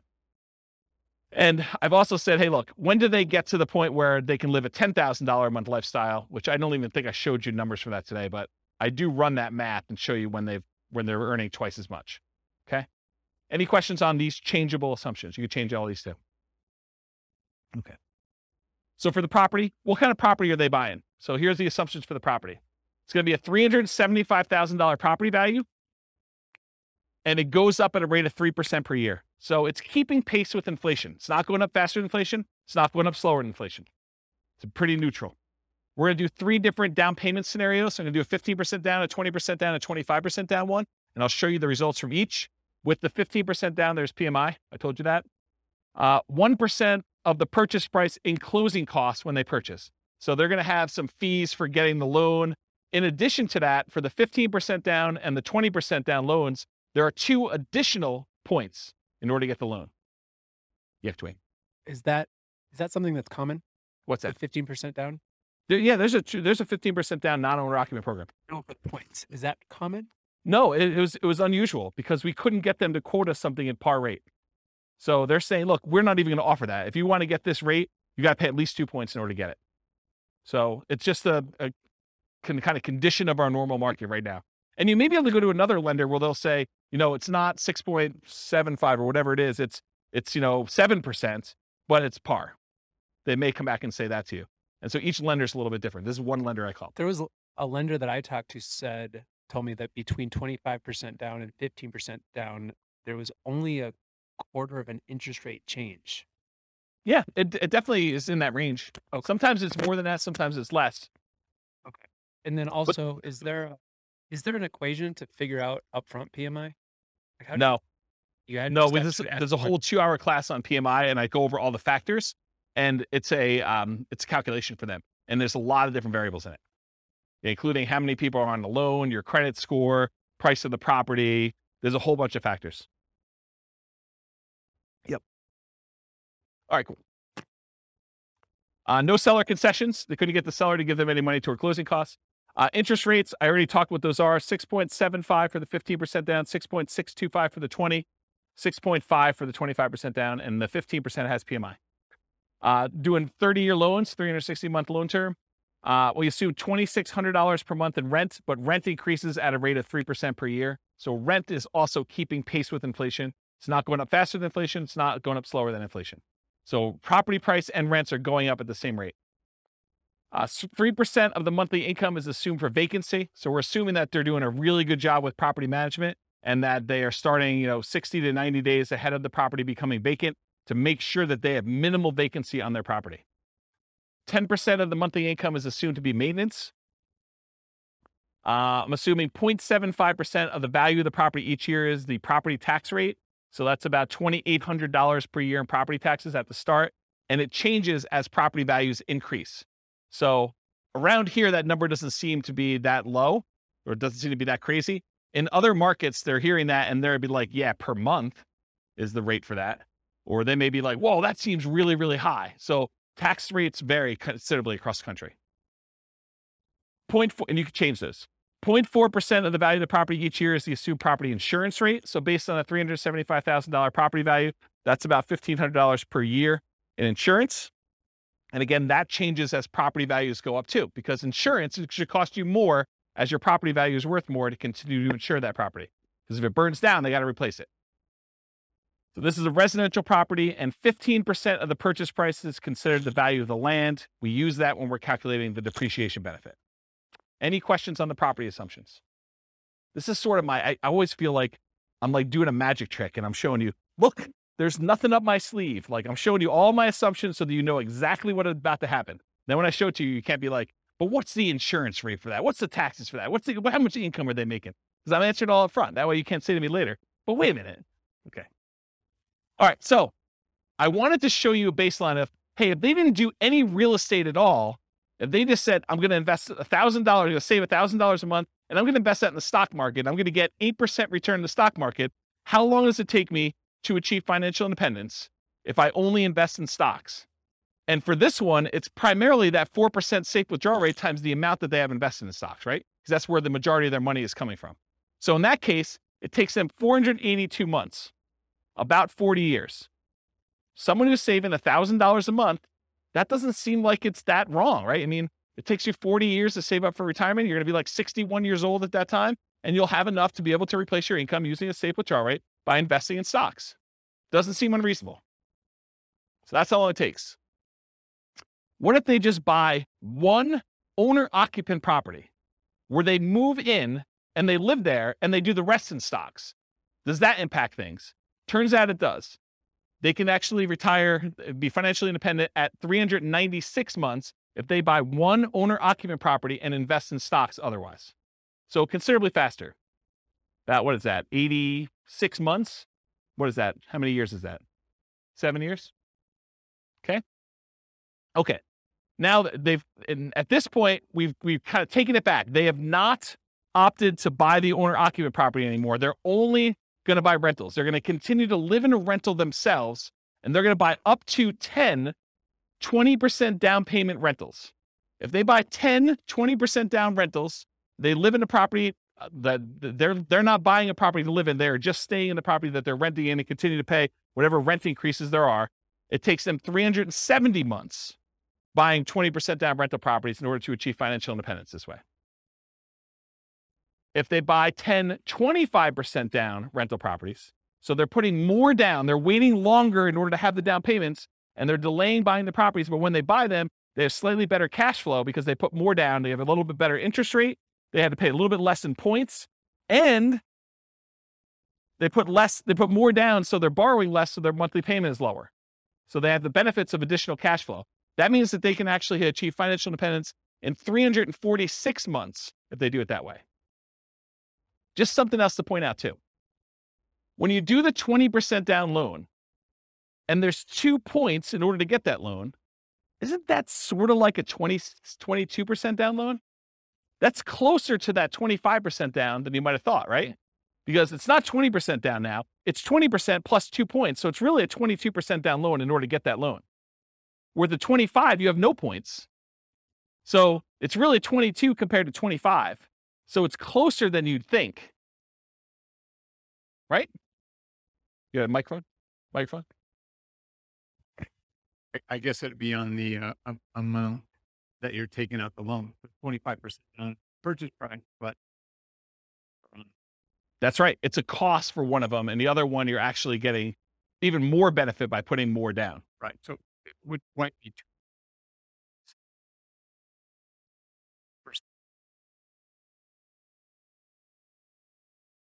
Yeah, I see what you're saying. Right. Yeah, you're right, because it's the 20% down is on the initial purchase price and the 2% is on the loan balance. Yeah, you're right. So it's 80% of the 2%. Right.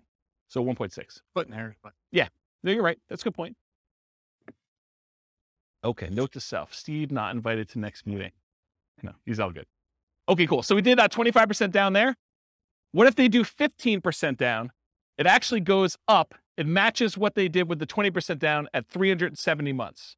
So it's actually slower for them to do 15% down than it is for them to do 25% down.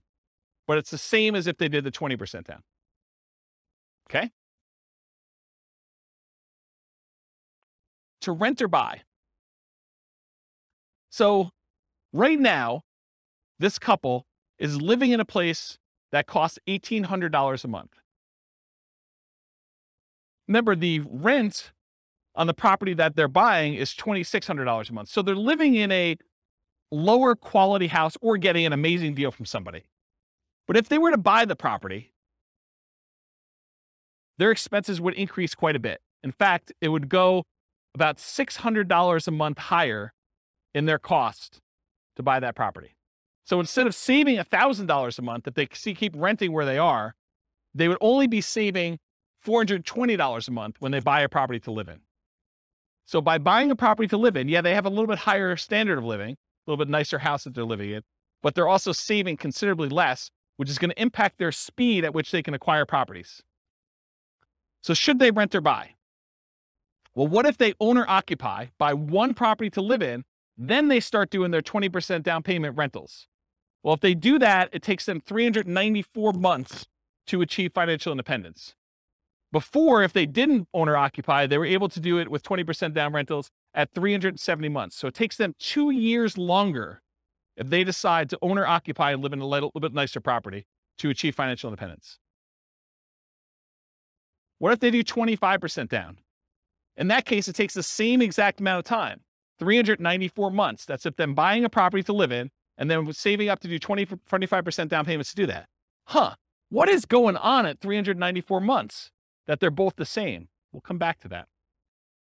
And then finally, if they do 15% down, it's still 394 months. Why are they all the same? Does anyone know why they're all the same? If you're going to own or occupy a property, but then you're going to buy 20% down, 25% down, or 15% down properties, why are they all the same 394 months to achieve financial independence?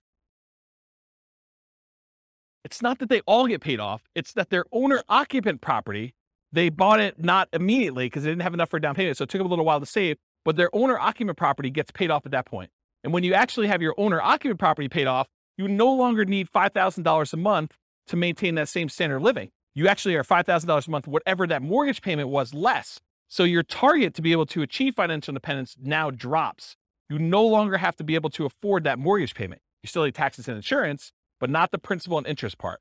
So that happens at month 394, because now they no longer have a principal and interest part of their mortgage payment. So the threshold for them to be qualified for financial independence is now lower.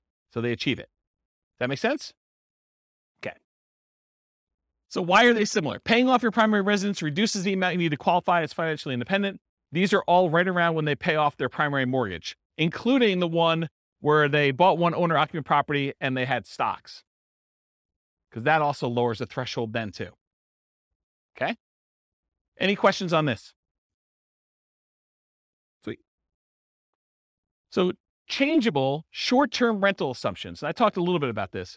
Rents are going to be higher, but fees and expenses on rents will be significantly higher as well.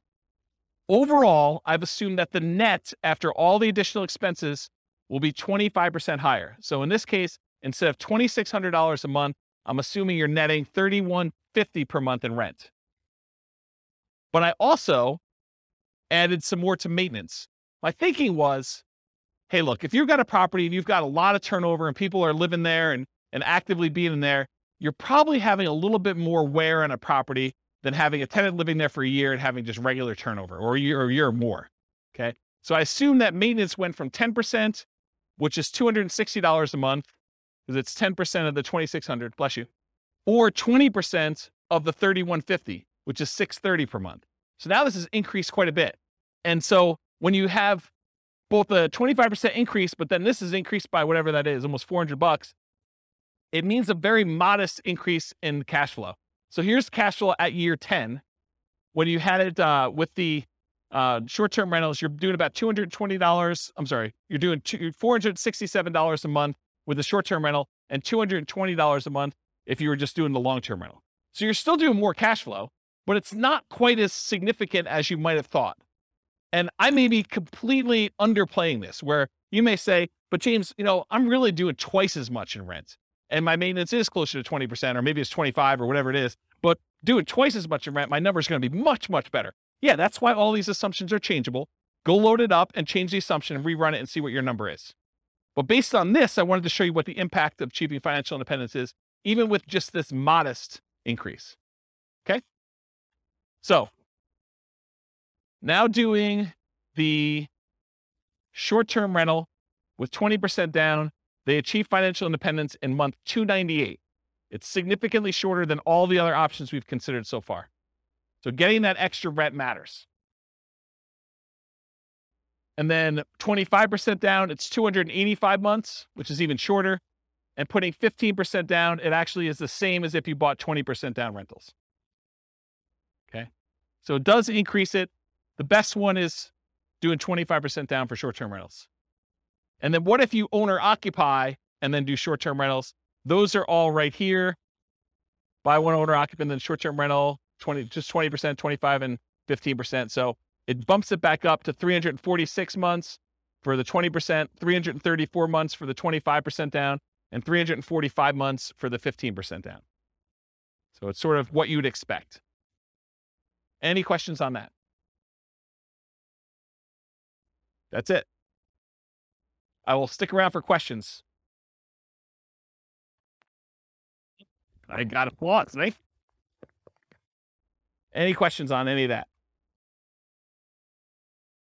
Overwhelming? Microphone? See. Yeah, I don't know how many people will care about this question or the answer to it. It was sort of related to PMI. Do lenders care the source of your down payment? For example, if you're actually using HELOCs, not cash, is a lender going to care ahead of time, what the interest rate on your HELOC is? Are they going to try to pre-compute, these monthly payments on your HELOCs? Or are they just going to say, oh, 25% is 25%. I don't care if it's cash or, whatever. Yeah. So that's a really good question. I'll answer a couple parts of it and then tell you definitely talk to your lender to find out. Okay. And if you're concerned that you don't want to, muddy the waters with the lender you're actually using, call a different lender and get a generic answer to the question and then call your lender to verify. But here's how I would think about this. I think the lender is going to definitely take into account the payment you would have on your HELOC to qualify you from a debt to income perspective. So that will definitely be a factor for qualifying for a loan. However, I don't think that they would have a problem with you using the HELOC as the source of your down payments to do that. But it's possible that these loan programs can change and that they might, raise an eye at it as things change. But my understanding is that you can use HELOCs for down payments, but they do take into account the payment you would have on your HELOC to qualify for your DTI calculation. And they may even do more severe than what you might imagine. They may say, because you have the capability of borrowing up to this amount, we are going to use the max. So they might even do something like that. But talk to your lender to find out for sure. Was that all the parts of the questions? Okay. Yeah. Yeah, because I know people do cash out refinances and then they use the money in order to buy properties as well. So I would think the HELOC would act very similarly to that. But they do, in general, they do care where you get your down payment from. If money just suddenly shows up in your account, they're going to want you to source it. They're going to want you to tell you where you got it from. I sold my Dogecoin or whatever it is. Right, exactly. So they're going to want to know. And then you may need to produce documentation on such things, which, this is part of the challenge with a lot of these crypto things, right? It's like, unless you have a really crypto-friendly bank, might get tricky. Any other questions? Oh. Can you go back to the slide that shows I'm just curious about the 15% versus 20% versus 25%. What are these? Yeah, not the short. Yeah. Not the short-term rental? Not short-term. Yeah, I think you're on the right one. I think these are the non-short-term rental. I'm just curious. Oh, these are the owner-occupant ones. Oh, they have both of them on there, but. Yeah. So what are the variables that you think make the difference between the 15, the 20, and the 25? Like, why are these the same or why are these why is the 25% better than the 15? Is that two reasons? PMI? Yeah, well, PMI I think is going to be a factor, but it's really the two reasons I talked about. The interest rate's much better on the 25%. You're going from, what's it on the sheet? Is it 6.75? 6.75 Yeah. versus 6.5, right? Correct. Yeah, so that's one reason. So that compounds over this time period, whatever it is, and multiple properties. So like it cascades. You're not just talking about one property with that 25% difference. You're talking about 10 properties eventually with that difference later on. And so it cascades. It gets worse and worse and worse, or better and better and better, depending on which way you're looking at it. So the interest rate is the difference. And when you do 15% down, you're borrowing more. And so your cash flow is much worse than if you put 25% down because you're borrowing less. You're putting more down. The amount you're borrowing is also down, and the interest rate is better. And so that does make a huge difference in cash flow. And you think does that cash flow make up for the fact that you're putting less down so you have more cash to buy your next property with a 50% down? You don't add more cash. They're buying properties as soon as they get to the point where they have enough down payment and reserves. So as soon as they get to that point, they're buying their next property, and then they're saving up until they could buy it. So if you look at the chart of like how many properties they own and when you're buying 25% down properties, eventually I think you get to the point where you're buying faster. The first one you buy might be a little bit quicker, but then it's worse cash flow. So you may not even be saving as much. So it takes you longer to do that, or maybe similar amounts, but you're being impacted by that lack of savings rate in order to do that. I like those graphs that you've had before that show those steps. Yes. Really... And if you go pull up on the models, you'll be able to look at all those. The complaint I sometimes get is, James, you show me 300 charts. No. Right. Yes. It is the complaint I get, which, I mean, I like charts and I like showing the charts so I can show you all this stuff. But sometimes when we don't have that chart, like I've occasionally even said to people in the room, this chart, I'm not even gonna talk about unless someone challenges me, because I want to be able to show you this as to like how I got to where we are. And it's sort of like, it's like ammunition for arguments in class. But, today I tried to keep it simple and simplified it. So one other thing I'll add. So this exact person, have you been listening to the new Real Estate Financial Planner podcast where I go and I do like Andrea and her story and do that? Well, I'm doing this person through a large number of different scenarios. I'm going to take this storyline. And so I'll do individual episodes on each one of these scenarios. And so you'll be able to see a lot more detail too that way. It's using these interest rates all the way through? Yep. Okay. Yeah. I'm going to try to do like one story arc where we don't change anything. But then in the advanced versions of it, I'm using variable interest rates and variable appreciation rates and variable rent appreciation rates and variable inflation rates. And one more variable thing, but there's like 5 things that are variable to show you and then I'm going to run it 1,000 times to show you what the range of expectations are. They may be financially independent anywhere between month 274, where it's 1 time out of 1,000, all the way up to month 495. I'm just making up these numbers. And that's 1 time out of 1,000. And the majority of them are in this range of here to here. And I'll be able to show you that in advance. And those are based on historical data, like the variable rates, No, they're variable. So like instead of doing an interest rate of 6.5, I'll say, look, it's 6.5 month 1, but there's a chance it could go up to 6.25 the next month, or it could go down to 6.375. And so there's just a probability distribution. And so sometimes, one run out of 1,000, maybe it actually ticks down, but another time it might actually tick up where they go to 7 or 8 or 9 as you're buying more properties, but it changes every month so that when you finally do buy a property, the interest rate may be much different than what it is today, but it's doing a change each month to see like where it moves, and over a large enough sample size. And I don't even know if 1,000 is truly large enough, but it gives you a decent range of like what the values might be. And you could see like, hey, interest rates has a major factor here. And so if interest rates go up, this looks much worse for them. If interest rates go way down, this looks amazing for them. And so you can now see some of those things happening with interest rates, with rent appreciation rates, because what happens if the market softens and they're getting better deals as they're acquiring, and then it turns around and they go up? What happens if prices go up when they're buying, and then it starts taking off when they, kind of get to the point where they have 10? All of those things can happen in those runs as well. And it combines with rent appreciation and price appreciation and interest rates and inflation rate. And the stock market rate of return is also random. So those are the 5. Does that help? I'm just picturing in my mind, like, what if at year 7 interest rates go down and you refinance? And like, how would that, that's what's awesome about my software, is that I could say, if interest rates drop below a certain thing, refinance and ratchet it down. And then how does that improve? That could be part of the algorithm for doing the testing. This That would be was- really, yeah, that'd be really interesting to see like how 15 and 25 changes, and if 15 shoots farther ahead based on a 5-year refinance to the same interest rate or something. This is literally why I wrote that software, because I had those same questions, right? About my own personal stuff. I'm like, look, I'm on this plan. What happens if? And then my mind just goes crazy. What happens if stock market tanks? What happens if there's a real estate market correction again? What happens if prices go out of control up, or prices kind of stabilize, or prices go down and I'm able to acquire more properties? Like, what do all these differences mean to me?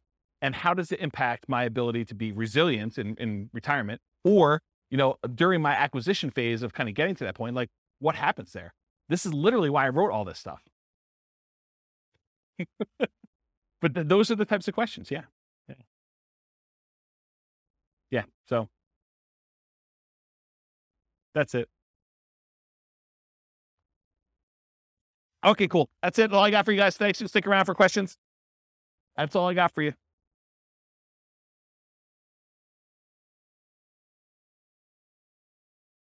With home prices up, mortgage interest rates up, and rents up, but not quite enough to counteract the higher prices and interest rates, cash flow on rental properties in Toledo is harder than ever.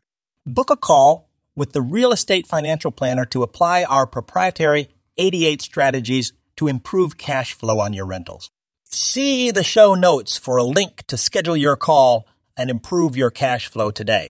If you're a real estate agent, lender, or professional in Toledo that wants to help our Real Estate Investor listeners, consider reaching out to learn about collaboration opportunities with this podcast. We'd love to add more value to our listeners by having you assist our investors buy, sell, and finance their real estate investments. See the show notes to schedule a call to discuss collaboration opportunities.